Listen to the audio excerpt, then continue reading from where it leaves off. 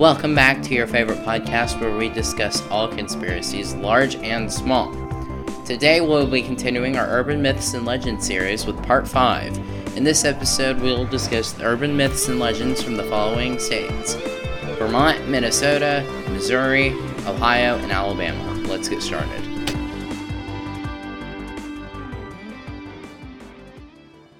The first state on our list tonight is the beautiful state of Vermont and the Hartford Railroad disaster. On a cold night on February 5th, 1887, the Boston-Montreal Night Express left White River Junction an hour and 20 minutes behind schedule. The train was under strict orders to meet the southern-bound Montreal train at Randolph as usual.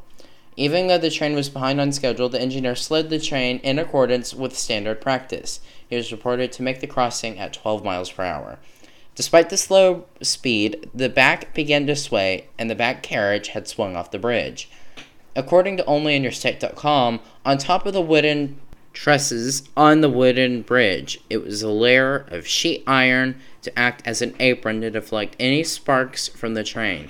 Ironically, it was designed to protect the bridge from fire, but it contributed to its ultimate demise.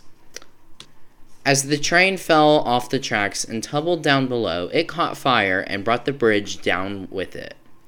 As a result of the crash, 37 people perished, 50 people were injured, and 28 survived unharmed, totaling 115 passengers. According to OnlyInYourState.com, this makes the Hartford Railroad disaster of 1887 Vermont's worst train wreck in history. Now it's time to move from the beautiful state of Vermont to the cold and dark state of Minnesota.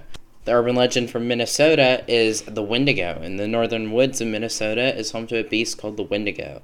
The creature has the appearance of a monster with some characteristics of a human, or as a spirit who has possessed a human being and made them become monstrous. According to legendsofamerica.com, it is historically associated with cannibalism, murder, insatiable greed, and the culture taboos against behaviors. It goes by several names, however, most of them translate to the evil spirit that devours mankind.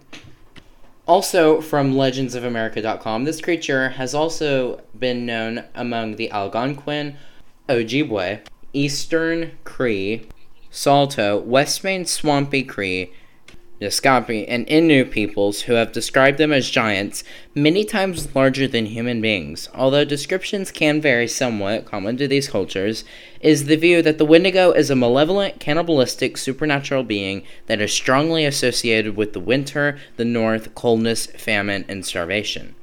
How is it seen as cannibalistic? According to legendsofamerica.com, according to the legends, a Wendigo is created whenever a human resorts to cannibalism to survive. In the past, this occurred more often when Indians and settlers found themselves stranded in the bitter snows and ice of the North Woods. Sometimes stranded for days, any survivors might have felt compelled to cannibalize the dead in order to survive. Other versions of the legend cite that humans who displayed extreme greed, gluttony, and excess might also be possessed by a Wendigo. Thus, the myth served as a method of encouraging cooperation and moderation. This theory goes with some of the other, and it just sounds like something that a group of religions would come together and tell their children to keep from their kids from being cannibalistic, greedy, and gluttony. It's now time for the Show Me State, or Missouri. Missouri is home to Momo the Monster. Before we get started, no, this is not the Momo that became popular in the 2018 on the internet called the Momo Challenge. This urban legend is a relative of Bigfoot. Momo the Monster is short for Missouri Monster and is similar to Bigfoot. Momo is about 7 feet tall and has a pumpkin-shaped head. Momo has glowing orange eyes and furry and black with long, wiry hair covering its face. It has been reported to have horrible and noticeable bad odor and has been seen up and down the Mississippi River. The worst part about Momo is that it is known to scare people intentionally.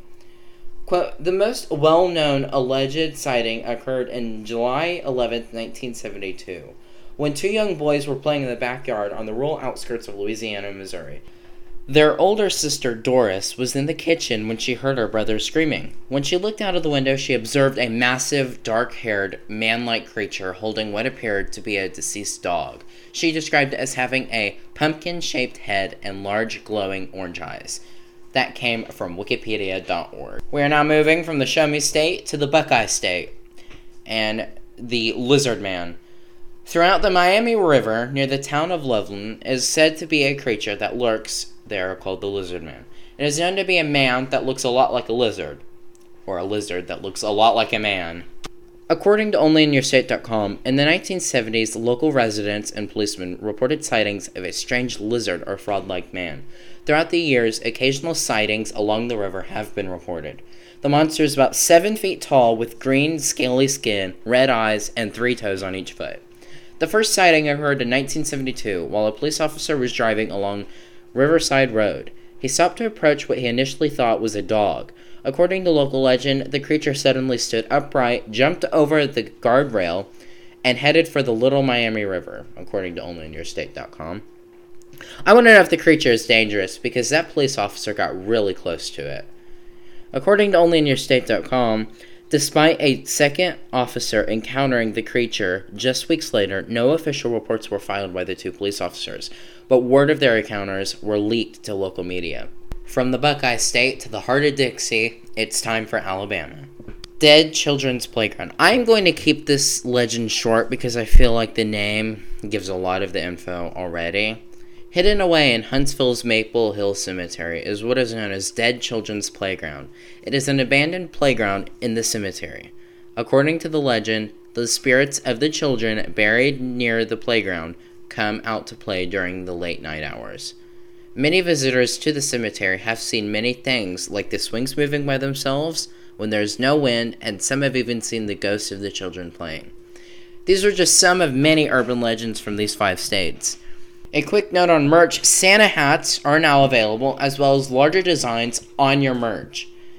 You can now even get teddy bears and stuffed dogs. What more could your children want for Christmas? That is going to wrap up today's episode. If you enjoyed the episode, make sure you rate us 5 stars, like and subscribe, and maybe share the episode with a friend. I'm Chase Abden from Conspiracies with Chase, telling you to stay away from large lizards.